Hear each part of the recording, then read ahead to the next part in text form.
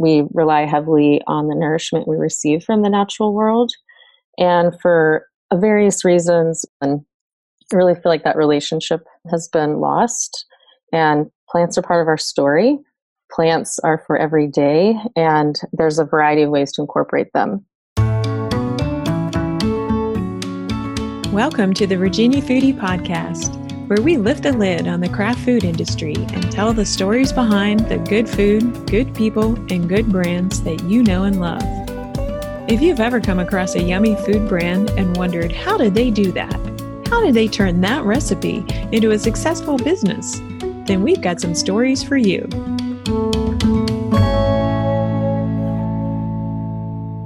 Welcome back, foodies. I'm George Steering, owner of Water Street Marketing and founder of Virginia Foodie.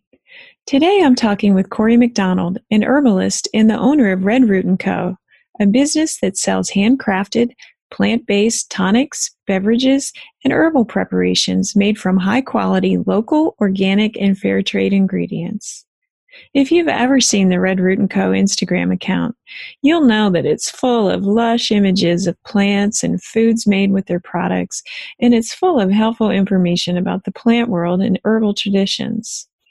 I work with Corey in a coaching program, and I just loved her passion for her work, and I thought it would be great to have her on so she could share her story. So listen in to hear about her love of plants and how she brings people tasty, healthy nourishment.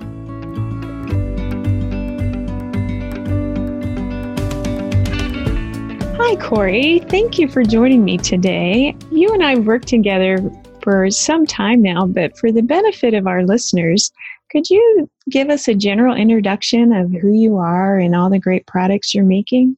Well, thank you for having me here today, George. Yes, so I am Corey McDonald. I'm an herbalist, and I started Red Root & Company. And we like to make culinary, beverage, and health and wellness products that are crafted in an herbal tradition. And we make preparations like tonics, bitters, syrups, shrubs, and oxymels.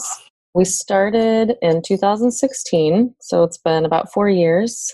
We started with our oxymels, and we've been broadening our offerings since then. Well, the first question I ask everybody this year, we're recording in late 2020, and it's been a crazy year. It's been very strange for the food industry. So the very first question I've been starting with is, how's it going? I know that you did a lot of in-person sales at shows and things like that. How has this year been for you? How's it going? Well, yes. I mean, oh my goodness, 2020 has been a tough moment for makers of all kinds. We did do a lot of in-person. We did a lot of large shows and farmers markets, and initially everything was turned upside down. All the large shows were canceled, and the farmers market was canceled also. Thankfully, the farmers markets are now running again. So that's been great to get back in front of people. Pre-COVID, we had our online shop was set up. So I think that was really helpful for us to connect with customers in that way. It's definitely been a challenge. And I think it's kind of pushed on us a bit to use some of our creative skills to figure out other ways to connect with customers, like expanding ways to reach people. We definitely have been thinking more about the depth of our offerings in regards to products, sharing plant information, educational outreach. So in the midst of all of that challenge, it is giving us opportunities to explore and fill out other platforms and new ideas. Well, that's a positive outlook. You've kind of reframed 2020 from struggles and setbacks to challenges and opportunity, which is always kind of a positive thing to do, right? You've got new opportunities and things. Yes, absolutely. Yeah. Well, you mentioned a word in the beginning that I'm going to ask you about. You said oxymels, and I know what that is because I have read up on it because of you. You introduced me to them. But it's kind of a funny word, and it's kind of old-fashioned. Can you explain what an oxymel is? Yeah, an oxymel, I kind of think of it a bit as how foreign kombucha, the word must have been when it initially was on the market.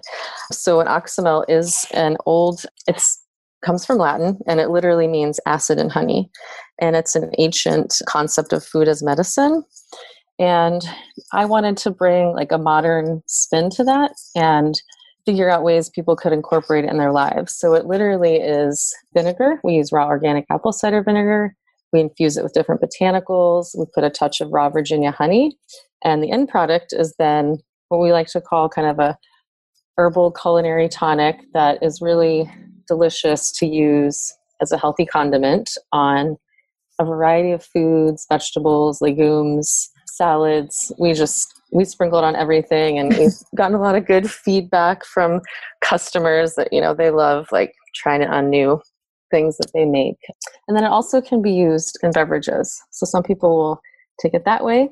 So it has a wide range of application, I would say. Well, you said a healthy condiment. So you're an herbalist and you're making food products that are bottled and sold like for people's pantries, really. So tell me a little bit about your product philosophy and your herbal traditions. Like, tell me like the why of your product line, how you make choices. Mm-hmm. Well, kind of like I was saying a little bit about Oxymel, and it's a food as medicine concept. We think of that adage as like old and, Hippocrates concept. It's ascribed to him. But I really think that idea may be used in different verbiage by many cultures through time, has been like a way of eating, a way of a lifestyle, and really a way to conceptualize like the deep connection between sustenance and health. So that is definitely infused in all of our products. So you talked about the Oxymel. What else do you have? You have bitters. What else do you have We have bitters, shrubs.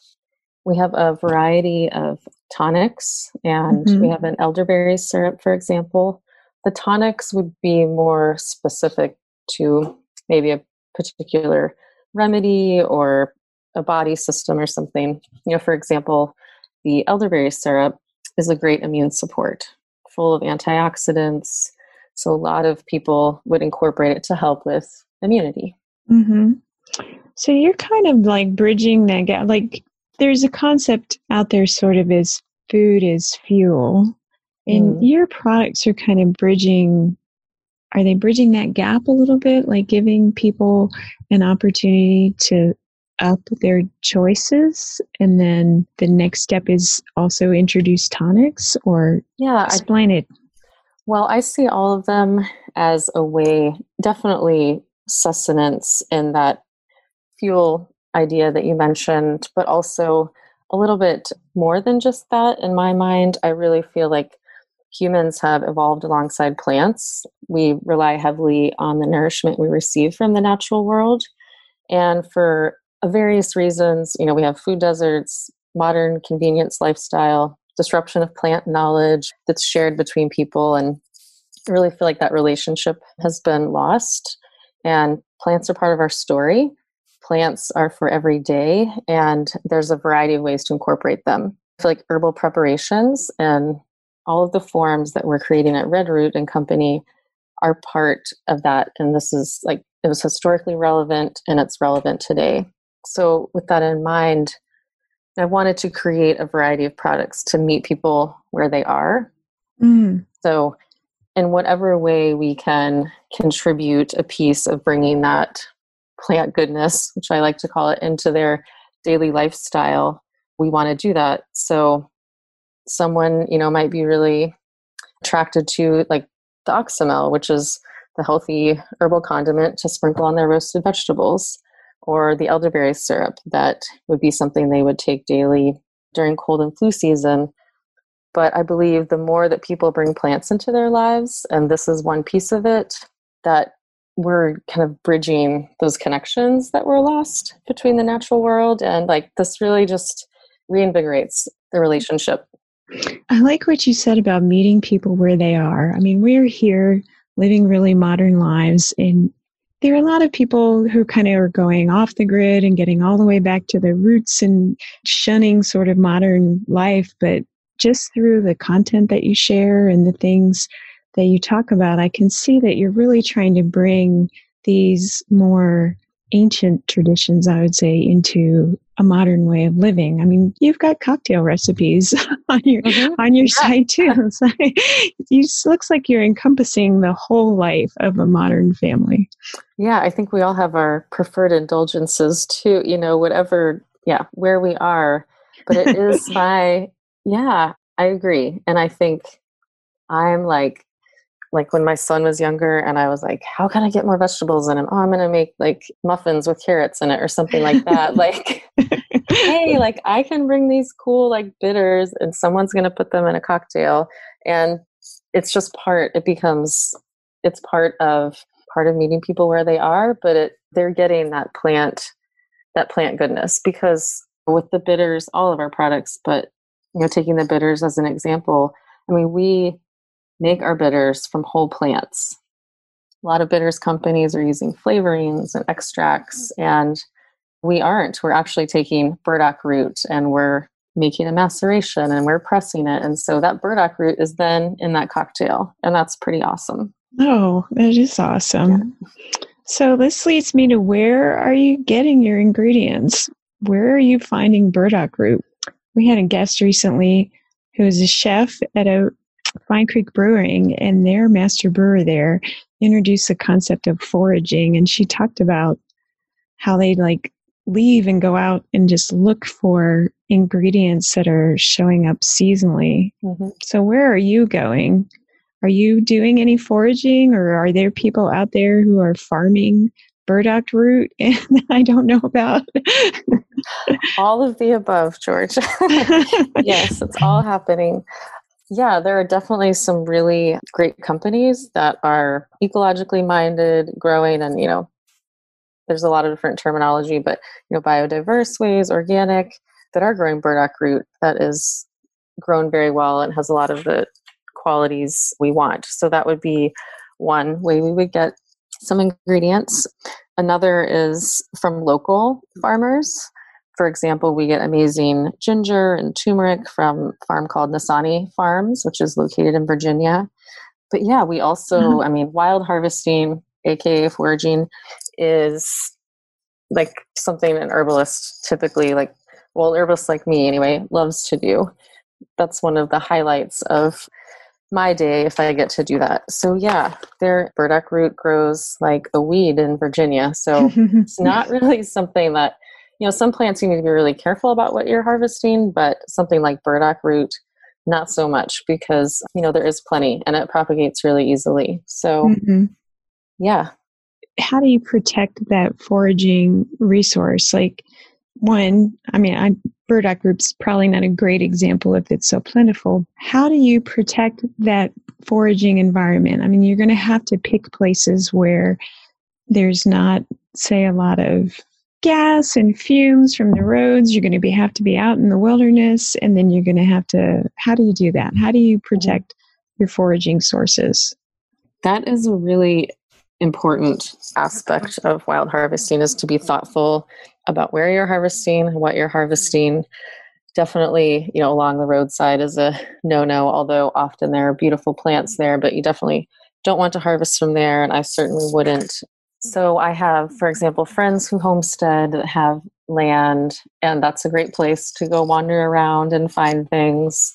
I also am really careful to only take a certain amount of what is there, because we don't want to, eliminate a population of plants that are growing because we harvested them all. And this is like native concepts from, all cultures around the world you don't want to take more than you need ever. And you definitely want to leave at least half of what you've found, because there are other animals, there are other people, and we, again, want things to keep.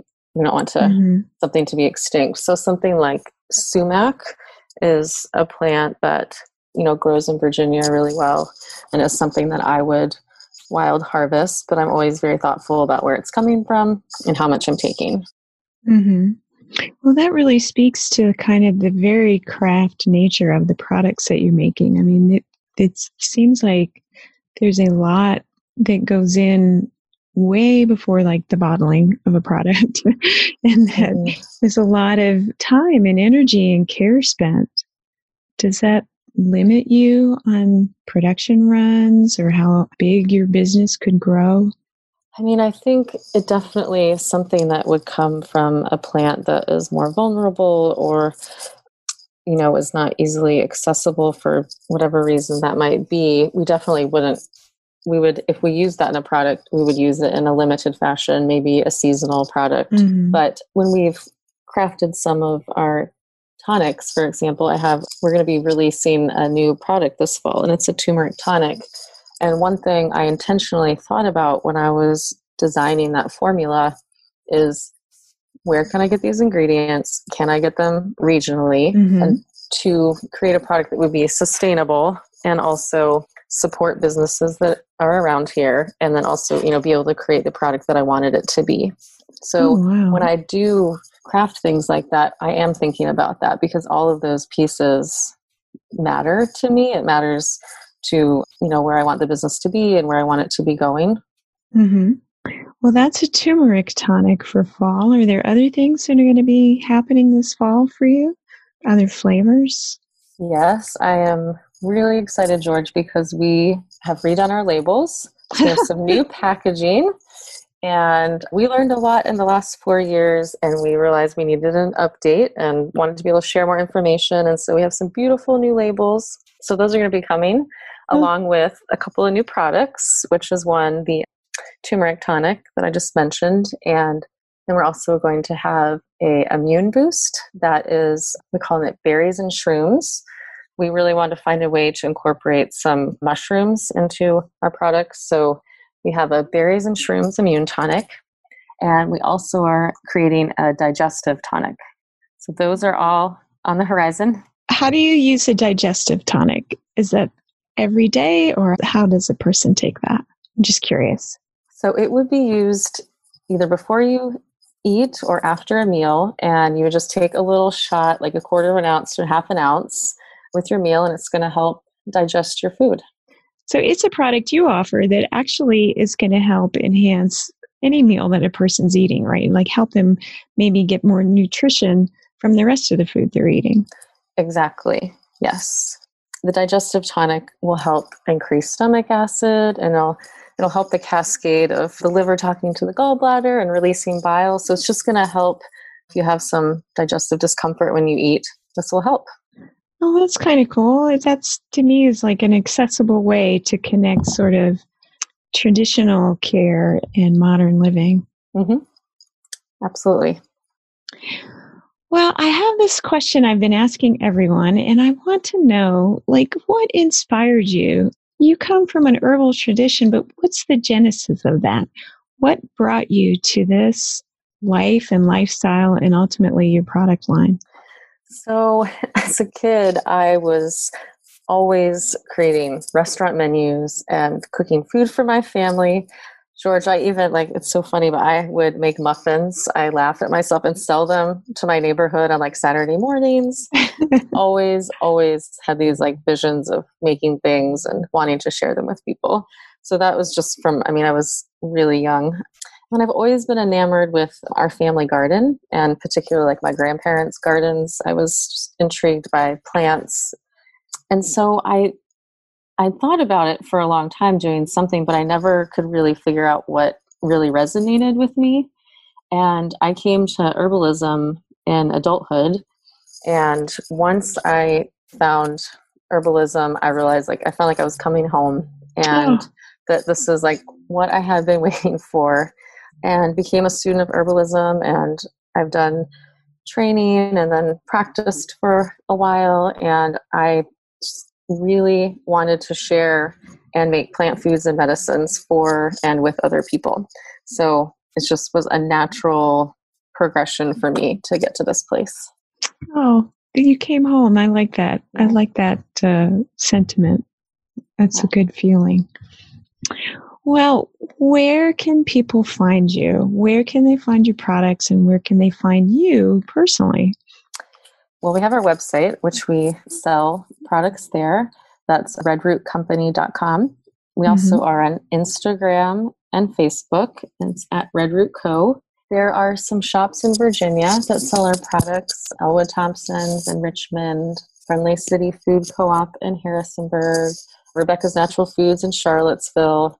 And there is a list on our website too of places you can find us. And we also have a calendar on the website because we usually go to the south of the James and St. Stephen's Market in Richmond once a month. So we have our dates listed on our website. And we're going to be doing, this, we're still not sure quite how the fall is going to be shaking out with some different events. Most everything has been rescheduled for next year, but we might be doing some demos or kind of plant workshops coming up.